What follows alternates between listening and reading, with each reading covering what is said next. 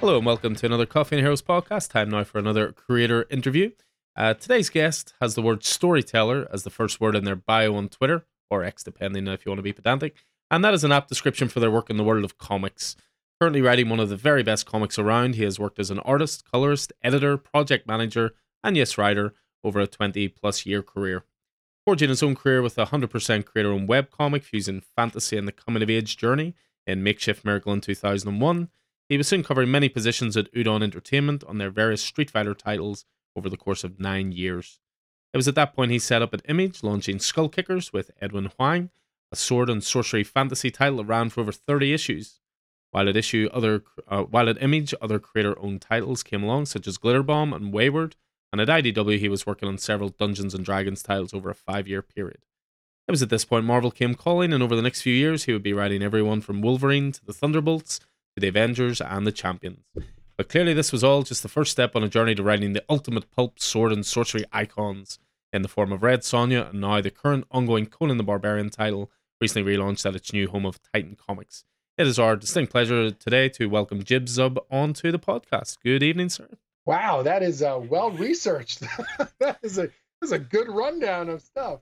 Tell you, it's all about massaging that ego and making the creators nice and loose. I got it. Most people will start my career with Skullkickers, and so getting that pre kind of Skullkicker stuff is unusual. That someone is aware of it and has done the homework, and it definitely makes me feel older in terms of the history. You're like 20 years. Who's that? Oh God, that's me. What have I been doing? Yeah, so that's awesome. I guess that's me, and I'm here doing it up. And we've got the right guy. We've got the right guy. My research is correct. I mean, I can actually show you, just interestingly, sitting in the desk in front of us, we have two sort of opposite ends of your career. Because I was going to say that's Skullkickers. I could literally tell from upside down.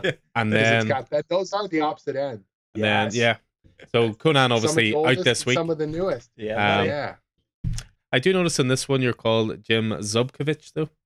And now you're Jim. And now you're very much Jim Zub. Was that when did that decision come in? I think we were putting out. It would have been either. I would have to go look again. It's either Skullkickers issue 4 or issue 5, and we were putting the trade paperback together. And I had I was doing almost all of my own design on the book, and so I was organizing the cover. And when I put Zubkovich on the cover, it spaced out horribly and it looked terrible. And I was already kind of thinking about making it a pen name anyways, because that's what everyone has called me. Like, I do San Diego Comic-Con for the very first time in, I want to say 2002.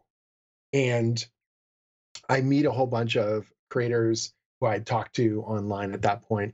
Scott McCloud was a big supporter of the webcomic that I was doing online at the time, and he was wonderful. And he had convinced me that I should go to San Diego Comic-Con, which is ridiculous. And at the time, I was still trying to pay down student debt, and I didn't feel like I was part of an industry. I was just making my own stuff. Uh-huh. But I ended up going to the show, and we're out for dinner with a group of people, and there's like James Kachalka is there, and Leah Hernandez was there, and she said, I think it was her. She said to me, what do we call you or something? And I was like, Jim Zubkovich or whatever. And she goes, no, you need something casual. If we're out for dinner and everyone's talking about industry stuff and they say Jim, and it's in casual kind of parlance, that means Jim Lee. So if you're like, I was out for dinner with Jim last night, everyone knows you mean Jim Lee because he is the Jim. If this was the 80s, you would mean Jim Shooter, the editor-in-chief of Marvel. Uh-huh. But now it's Jim Lee, right? If you say Frank, you mean Frank Miller. I was out with Frank. If you say Neil Gaiman. In the 80s, it would have been Neil Adams. But so it's like this fascinating thing. They go, Jim is far too populated. You'll never get Jim, so don't even try. So what's your name? And I was just sort of laughing. I was like, oh, this is a lot of pressure. And so I said, when I was in high school, there were like 3 Jims in my class. And so I was just Zub. Everyone just called me Zub. And she goes, well, no one will steal that. So Zub you are and Zub you shall be.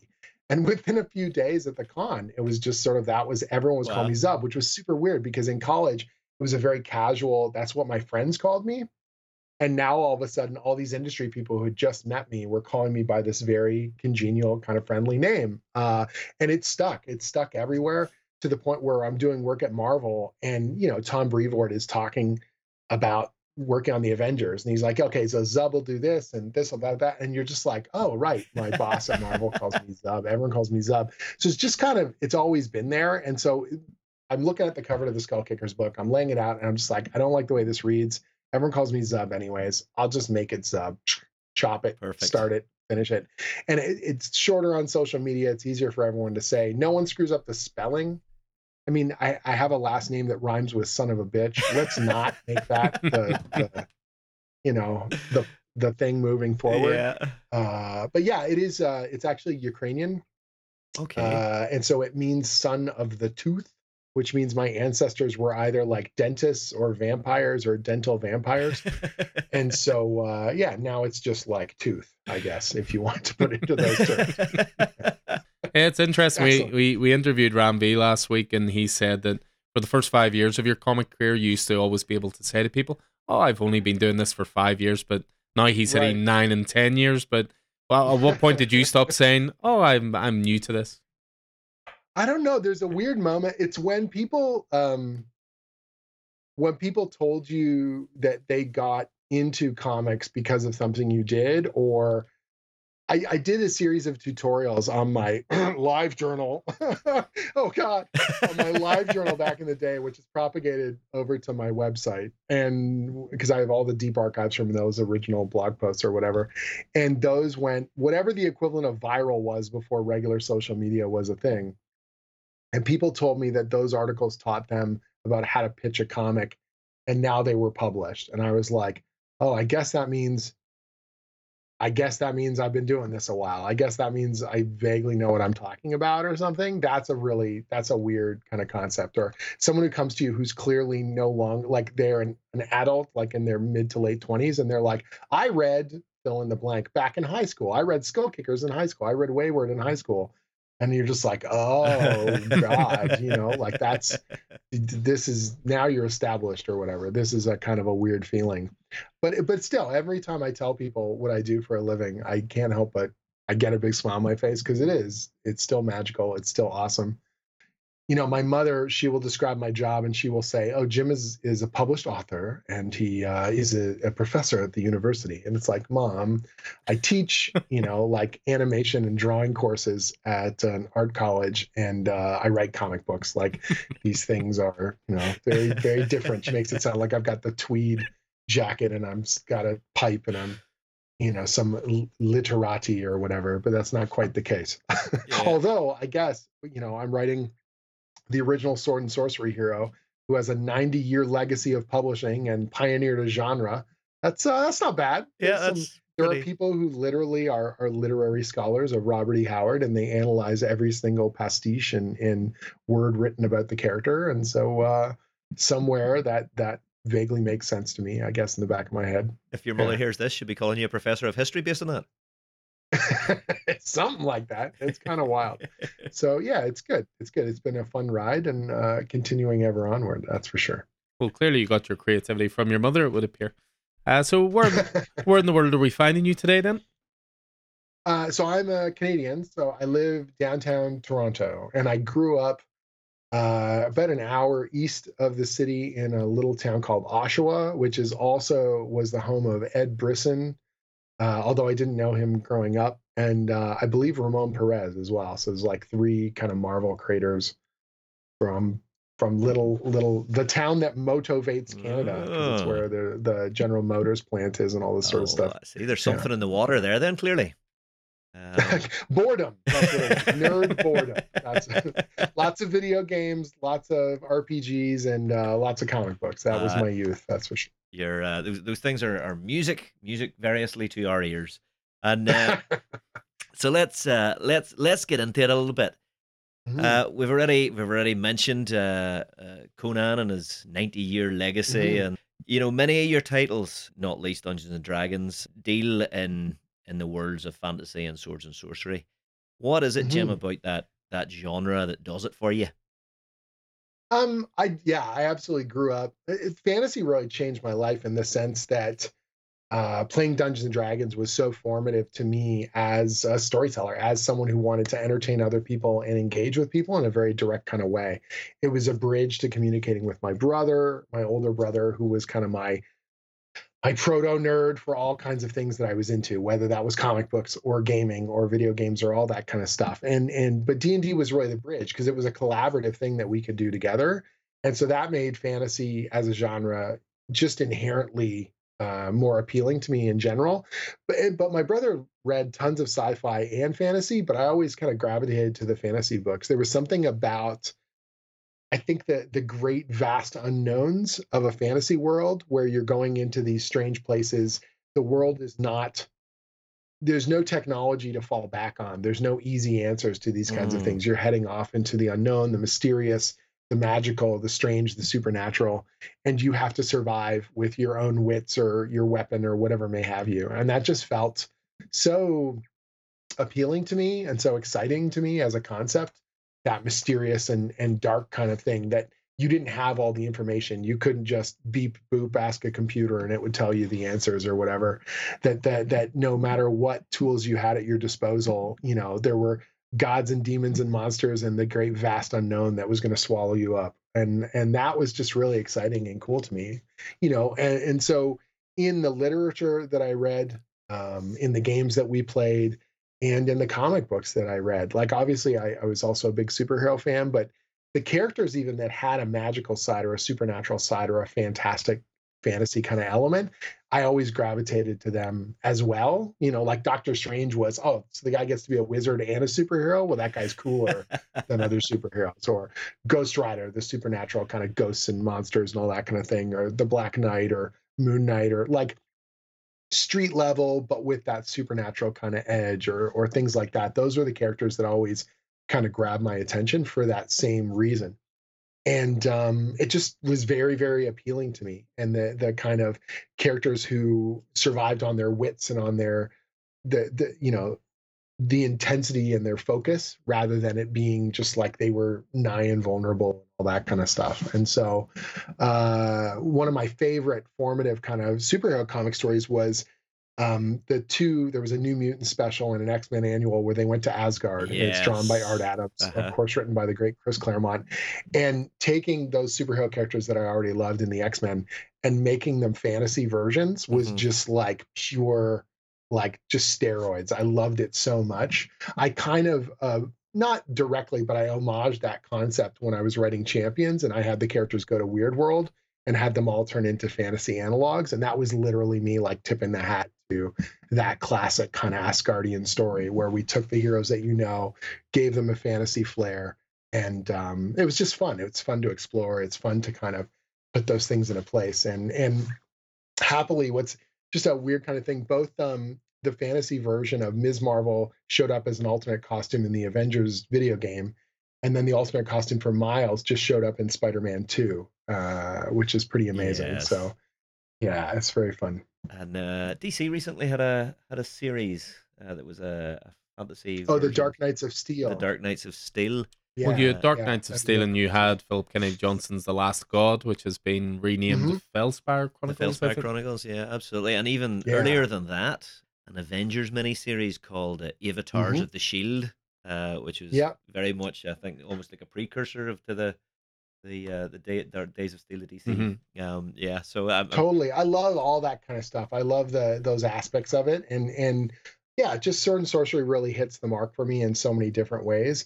And the fact that the map's not all figured out, we don't know what's in every little corner. We can, there's always some new mysterious thing to explore, and there's stuff happening on different kind of levels. The very ground level of survival, and the kind of mystical or godlike level of nightmarish creatures and the movements of powers beyond our understanding, all that kind of cool stuff. Yeah, and I can see that role-playing games have been as formative to you as they have been to me. So it's been funny because I started playing first edition D&D, not the exact same, but similar kind of timing as the Stranger Things kids. So like co-writing the Stranger Things and Dungeons and Dragons miniseries with Jody Hauser, where we showed how the kids got their first D&D set.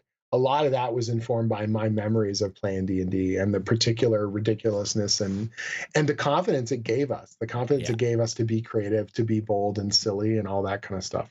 It's Yeah. just, yeah, it's really, really important to me. I did a TEDx talk all about how D&D changed my life and made me a more creative person and a better teacher. So that was also kind of it was nice to kind of look at it from afar and kind of go, look at this thing and how it's carried through. It's been a through line in kind of everything I've done in my life. I must look that up. I was literally about to say, I know what Keith's doing once we wrap up here. And I mean, you're talking about growing up, by the sound of it, the characters you were name checking when it comes to the big two. Were you more of a Marvel kid then than a DC kid? Yeah. I definitely gravitated to the Marvel stuff. I started in Marvel thanks to the G.I. Joe comic. So my parents were very organized about things. One of the ways they wanted to keep us from fighting when we were very young is we had to have different toys lines that we collected. We couldn't. So Joe had Star Wars toys and I had G.I. Joe toys. And so then I found out there was a G.I. Joe comic book and it was way cooler. Larry Hama's G.I. Joe comic were violent and they were freaky and there were ninjas and badassery in a way that they weren't just firing blue and red lasers and no one got hurt. This was like nasty stuff and it was cool. And so I collected the G.I. Joe comic and there were obviously ads in there for other comics. And I knew Spider-Man from the cartoon and from, I don't know if you know the magazine called The Electric Company. That was like, it was this kids magazine and they would sometimes have Spidey super stories and things in there. So I knew Spider-Man and that, everyone knows Spider-Man. But when my brother started regularly collecting superhero comics, he started collecting X-Men and kind of all the related mutant stuff. And then I started collecting Amazing Spider-Man. And because the legacy of that character, I dropped in, I literally know the first issue that I bought with my own money. And it's not some special anniversary issue. It was like Amazing Spider-Man number 231. It's like Spider-Man on the side of a wall. And there's this obscure character called the Cobra, like wrapped around him. And Spidey looks like he's in danger. And the great thing about that period is you have no grand database and you have no digital comics or the ability, there's no trade paperbacks really to read the archives. So anything that the characters talked about as the past was like ancient history and everything moving forward was like the exciting kind of new frontier. And, buying back issues was this ability to try and fill in those knowledge gaps until my brother and I fell into the official handbook of the Marvel Universe. And that was just like mind blowing because obviously the original comics were not built with any sort of grandiose, perfect plan. But when you read those encyclopedia style entries and it was written in this very factual manner, it made it seem like it was all intended to be. Like that is exactly how it was supposed to go. And this was the absolute set history of the character. Yeah. And you were reading about issues that you would never be able to afford from the back issue bins. So you could just imagine how cool it was and then just kind of fall into it. And that was a huge inflection point for us in terms of our obsession with the Marvel Universe, was this idea of the interconnectivity of it. My brother, I think, got his first part-time job. So he just started expanding his comic buying habits. And we kind of vaguely split the Marvel Universe with different stuff we would buy. I would always buy Spider-Man. And of course, at the time, there were 3 Spider-Man books. So Spectacular Spider-Man, Amazing Spider-Man, and Web of Spider-Man. And then I would buy G.I. Joe. And then I would occasionally buy like Fantastic Four, the Hulk, and Conan. And my brother would buy like Doctor Strange, X-Men, and then he would just buy cool stuff that jumped out at him. So if there was like some weird mini series like Cloak and Dagger or Ghost Rider or Daredevil, he would just grab whatever, and cool back issues. And we would go on, family trips and we would hit up flea markets and just buy ridiculous amounts of whatever we could find. And then if it had a fantasy flair to it, that would always grab our attention. So if there was like Warlord or something in some flea market box, you're like, well, that guy's got a sword. All right, we're going to grab some of those, just whatever we could kind of get our hands on in that sort of sense. But DC, for the most part, until the Tim Burton Batman movie, I wasn't reading any sort of DC stuff. And then it was like, of course, everyone went crazy for Batman that summer. Like everyone was buying Batman. So I bought a few issues of Batman and I read Dark Knight Returns and, like stuff like that, year one. And then you're like, oh, okay, these characters are pretty cool too. But it was like, I would drop in for an anniversary issue or I would pick up a mini series or some piece of art would really grab my attention. I remember buying and it's weird because it wasn't a book that I regularly bought, but the Bisley Batman Judge Dredd. So that Oh was the yes. coolest looking cover. And I was like, whatever that is, I want it. Like, this guy looks like such a badass. And so as I was just getting a little bit older and I started to see these other European comics, and as the British invasion is well underway, you've got, Sandman, and eventually you got Garth Ennis, and like, like all these creators are kind of coming over and doing really crazy things as Vertigo's taking off. And I was just in that perfect age where it was like, oh, this is now feels cooler and more forbidden and amazing. I'm going to start buying Sandman and the Invisibles, and eventually Transmetropolitan and Preacher and like all that kind of stuff as I move out of the house and go to college and stuff like that. So comics have always kind of grown with me, but yeah, I didn't really dig into the DC stuff, I guess, until Vertigo for the most part, outside of the odd kind of book that would pop up on my radar. Oh, that's completely fair. I mean, it's interesting you mentioned that Batman Judge Dredd one. I recently picked that up from a comic shop over in England when I was away there 2 weeks ago. Nice. For the princely sum of £4 for the graphic novel. It was definitely one of my bargains. But clearly, your day trips out with the family and searching those flea markets, that clearly informed your sense of adventure and your sense of the unknown. What are we going to find today? Yeah. That's what's so great about it is you would find sometimes whole runs of books, and sometimes it would just be scattershot kind of crazy things. It's funny that my brother and I just missed Secret Wars. We started collecting just after, I think, Secret Wars on a regular basis. Yep. But Secret Wars 2 came out, and like in the rearview mirror, it's a mess. Like, it's an absolute unreadable mess. But because it was happening in every book, we were like, this is the biggest thing ever. We were just so excited about the possibility that, Jerry Curl friggin' Beyonder was showing up in every book and causing chaos and whatnot. It was of course, he started off very weird. He started off a bit blonder. He started off a wee bit of a Steve Rogers clone, and then he Jerry curled. I've got the trade paperback sitting over there. It's so funny. Certain books have such a weird, you remember where you were kind of thing. I remember, my brother bought that first issue of Secret Wars 2, and it's got the shadow, here comes the Beyonder or whatever to Earth. And we were just like, holy crap, nothing will ever be the same again. And that's that perfect age when you really believe it. You believe that when Thor's got to wear armor because his body is brittle or something, or Spider-Man's got the black suit. It's never going back. We're never, oh, this character's gone missing or they're dead. You're like, they'll never come back. And for us, it was like, if a character was dead in the official handbook of the Marvel Universe, they had those 3 issues of all the dead characters. Yes. We were like, that is a permanent gravestone. It is literally in print. It is etched in pulp. It can never be changed. And so to us, the concept of a character being resurrected was just impossible. And then the first time it happened, you're like, what? Put the characters in the dead, the encyclopedia of all the dead people. You can't undead them, just it was very quaint and innocent in that kind of sense, I guess. But that's what made it so potent, right? That it felt like you were hanging on every single story and adventure, I think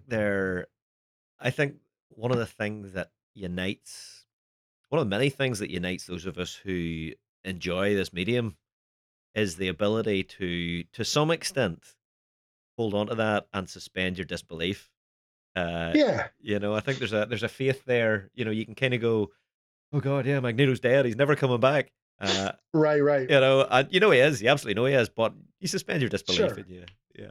Well, I think you can get really cynical about this stuff because particularly now when you're not just competing with other new books that are coming out, but we have at our fingertips a limitless archive of previous media in a way that we've never had access to before.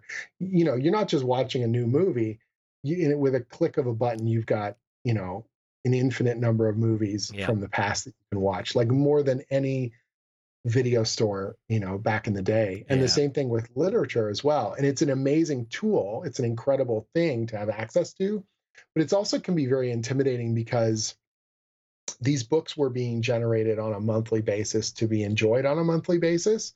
So if you reread years worth of comics in one fell swoop, you see a lot more of the patterning. You see a lot more of those rise and fall kind of structures that you would normally have kind of rotated out. Like my evolution from superheroes over to say Vertigo books and indie titles and whatever is a very natural kind of thing at the time.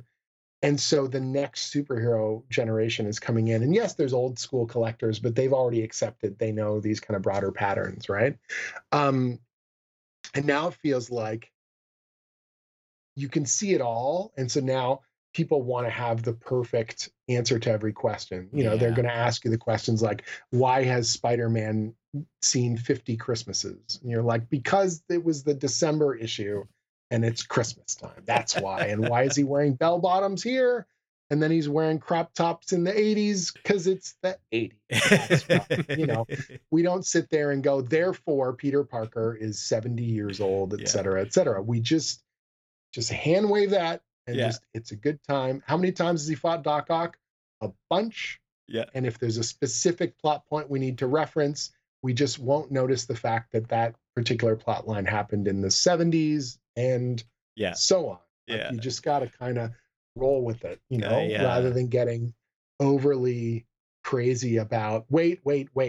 If Punisher was in the Vietnam War, that means he must be, you know, clickety click and kind of craziness or whatever. Whenever Alan and I first met, and for some years since, I've spent a long time explaining the elastic Marvel timeline. Sure. You know how and it's bizarre now. Like if you think about the fact that whatever, you know, Reed Richards hadn't graduated from university, you know, and the Twin Towers hadn't fallen yet, and you're just like, what? Like, oh God, like, you know, all this kind of crazy stuff. Like, you can't think about that. You can't think. It's not the point. Like, that's not how this goes. You know. Yes, Captain America, he did, you know, meet Robert Kennedy or JFK, or he meets whatever. Doesn't matter. All the different presidents. Yes, he has served under all of them. Sure, great, whatever. Andy was in World War II. Yep. When did he come out of the ice? You know, a while ago. Like, go forward. That's kind of the part. What's most important about Tony Stark is that he was, you know, an arms dealer and a guy who created weaponry, and then he decided to make the armor to protect people. Exactly. What war he fought in, or whether it was against the communists or against the faceless, whatever, it's kind of not important in the grand scheme of things. It's about what does the character say intrinsically, you know, that matters most. Exactly. Well, you were talking there about the golden age of Vertigo. I always say that there was another golden age of independent comics, and that was Image in the early 2010s. Oh, yeah, you know, totally. a massive creative boom, tons of big titles. And obviously Skullkickers was part of that. You know, it ran for over 30 issues. And it certainly came out at that time. Which seems like a dream now, man. No one gets a 30-issue creator-owned book nowadays. It's crazy. Well, that's exactly what I was going to ask. You know, what were the challenges in keeping a creator-owned book running for that length of time?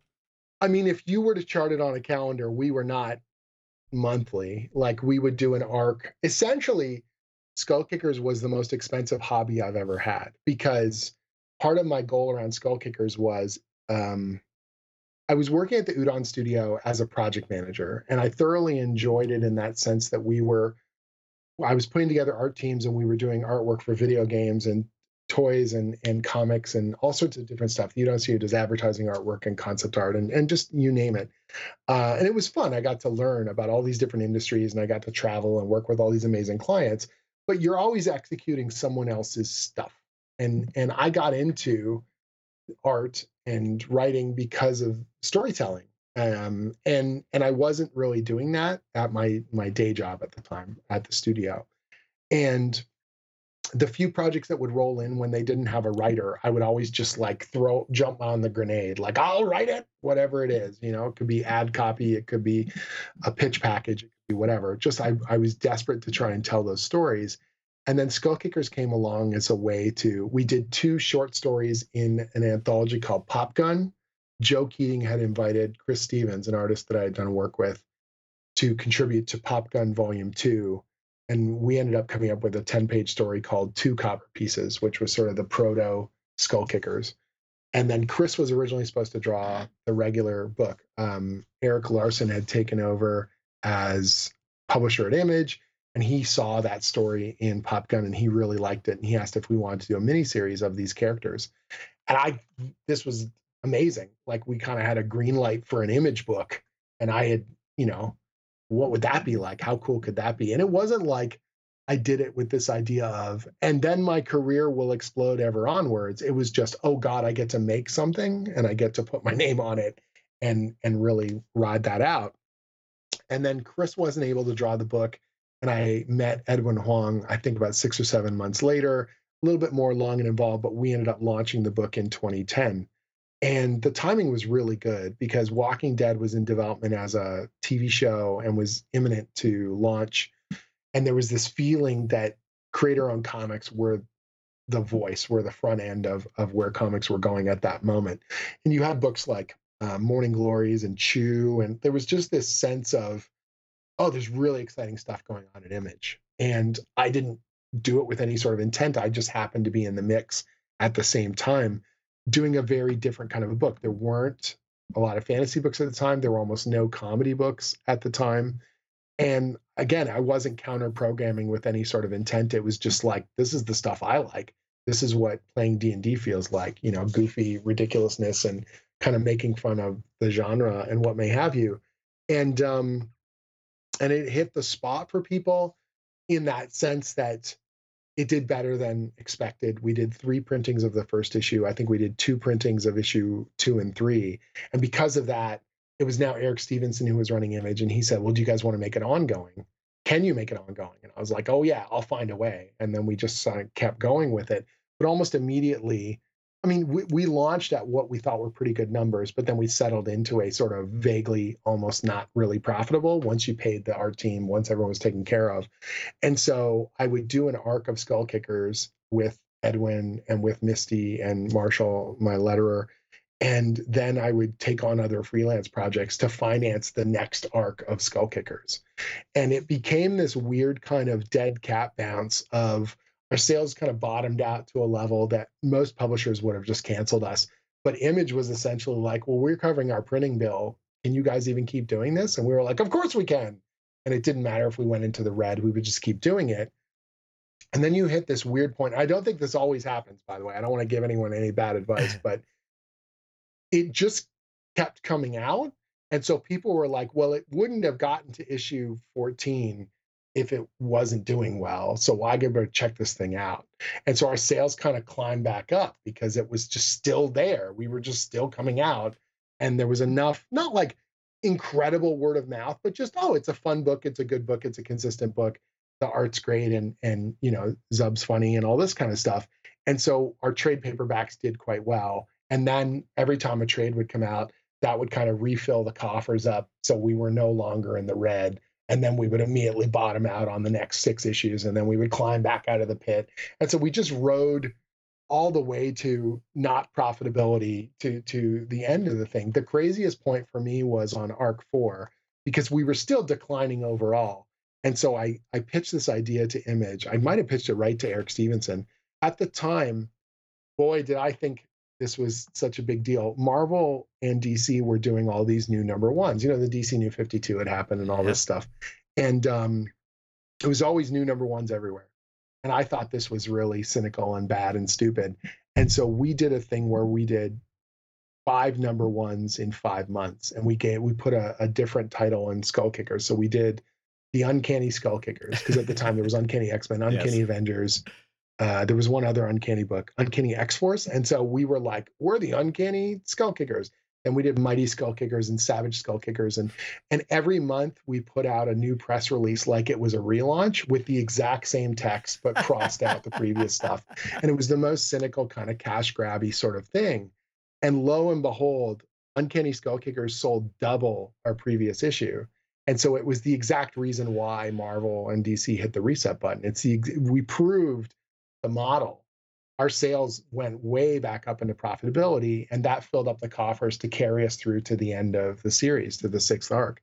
And so as cynical a cash grab as it was, and I thought we were just going to be sarcastically poking fun, and people loved it. Retailers loved it, and they would rack us right beside the other Uncanny issues or whatever else as a big joke.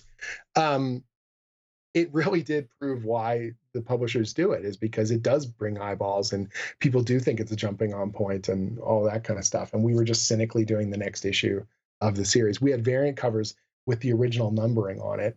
but our main cover was the new number one every single month. And it was dumb. And now it seems so timid when you compare that most of the books are rebooting every year, if not multiple times per year. And so it seems like Prophetic. just a nothing. Like it was a nothing. At the time, I thought I was being so devious. And then it's like, oh, whatever. We'll outpace that. Just you wait, And I was like, all right, we're not even going to change the creative team. We just, throw a new number one on that sucker and pull the lever every single time. And to the point where, I'm doing Conan right now. And I had people, multiple, not even like one or two people, like multiple people message me and be like, I really hope that you guys don't do a new number one after issue 12. And I was like, what are you talking about? No, we're doing issue 13. And they're like, wow, do they do issue 13s anymore? I was like, oh God, this is the saddest thing ever. Like, oh geez, guys. It's like buildings that don't have a floor 13. They avoid it and just renumber it to 1 again. I mean, once you've done a year, what else is there to say? Let's get out of here. We got to punch the button or whatever. But it's. But back to your original question about doing Skullkickers at that time, it was super exciting. It was super fun. Even when the book wasn't making money, there was this idea of I'm a real comic creator. I'm making a thing, and I've got a voice, and we're putting out this book.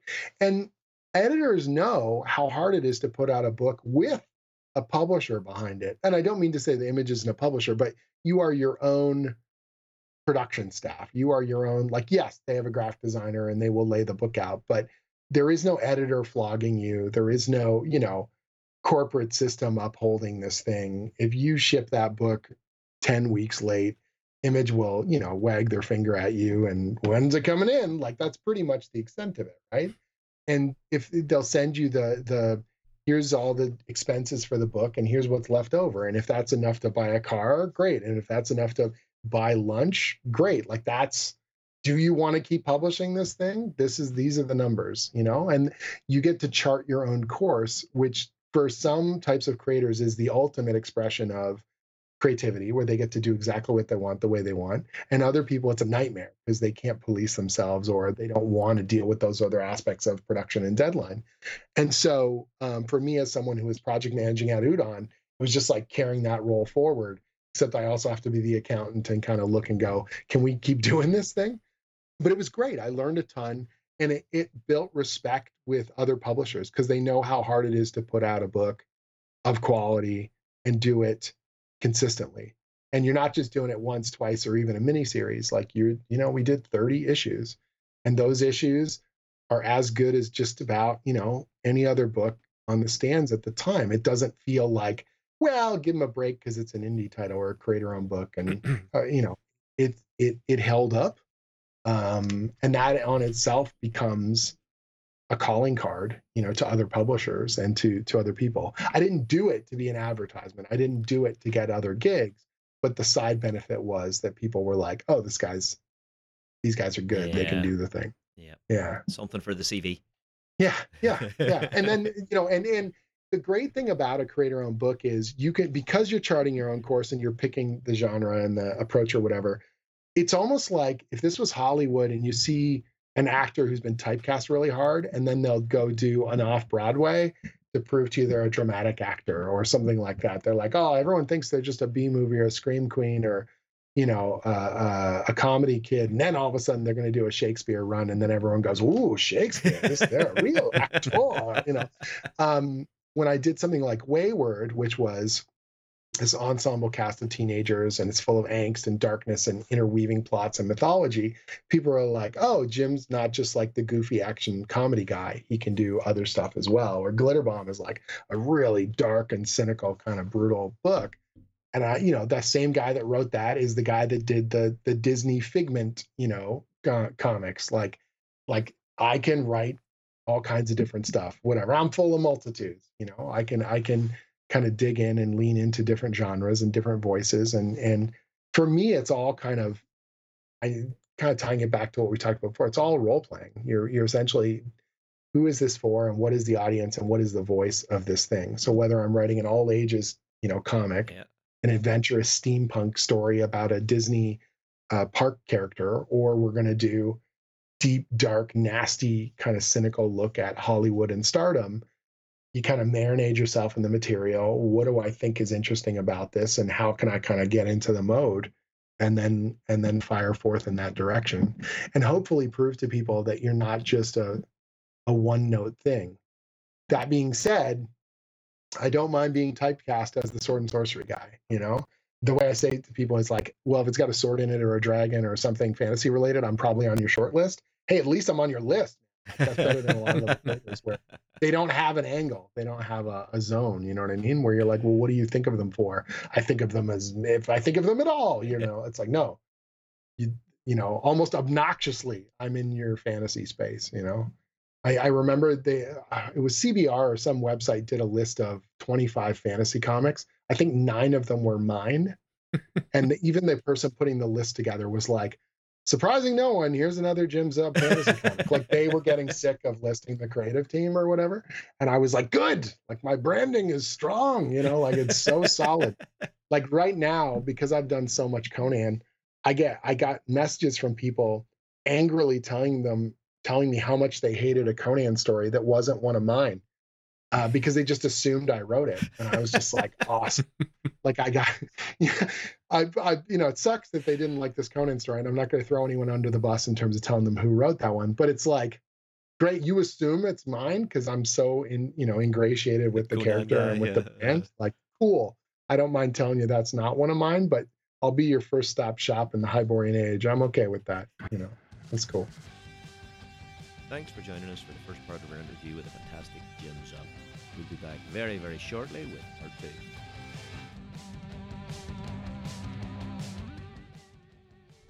So, I've been Alan Taylor, and this has been Keith Miller. You can find Alan in store at Coffee and Heroes most days, and on Twitter, where Alan is Coffee and Heroes 1 and I'm Ascanison00. Coffee and Heroes is a local comic book store, coffee shop and community hub in Northern Ireland, based at Smithfield Market in the centre of Belfast. You can also find Coffee and Heroes on Facebook and Instagram, or email us at coffeeandheroes@hotmail.com. Make sure to check out our YouTube channel as well. Coffee and Heroes podcast is available on Spotify, SoundCloud, Apple Podcasts, and through all good podcast platforms. Please like and subscribe and leave a review so more people can find us. And until next time, happy reading, and hope to see you in store soon.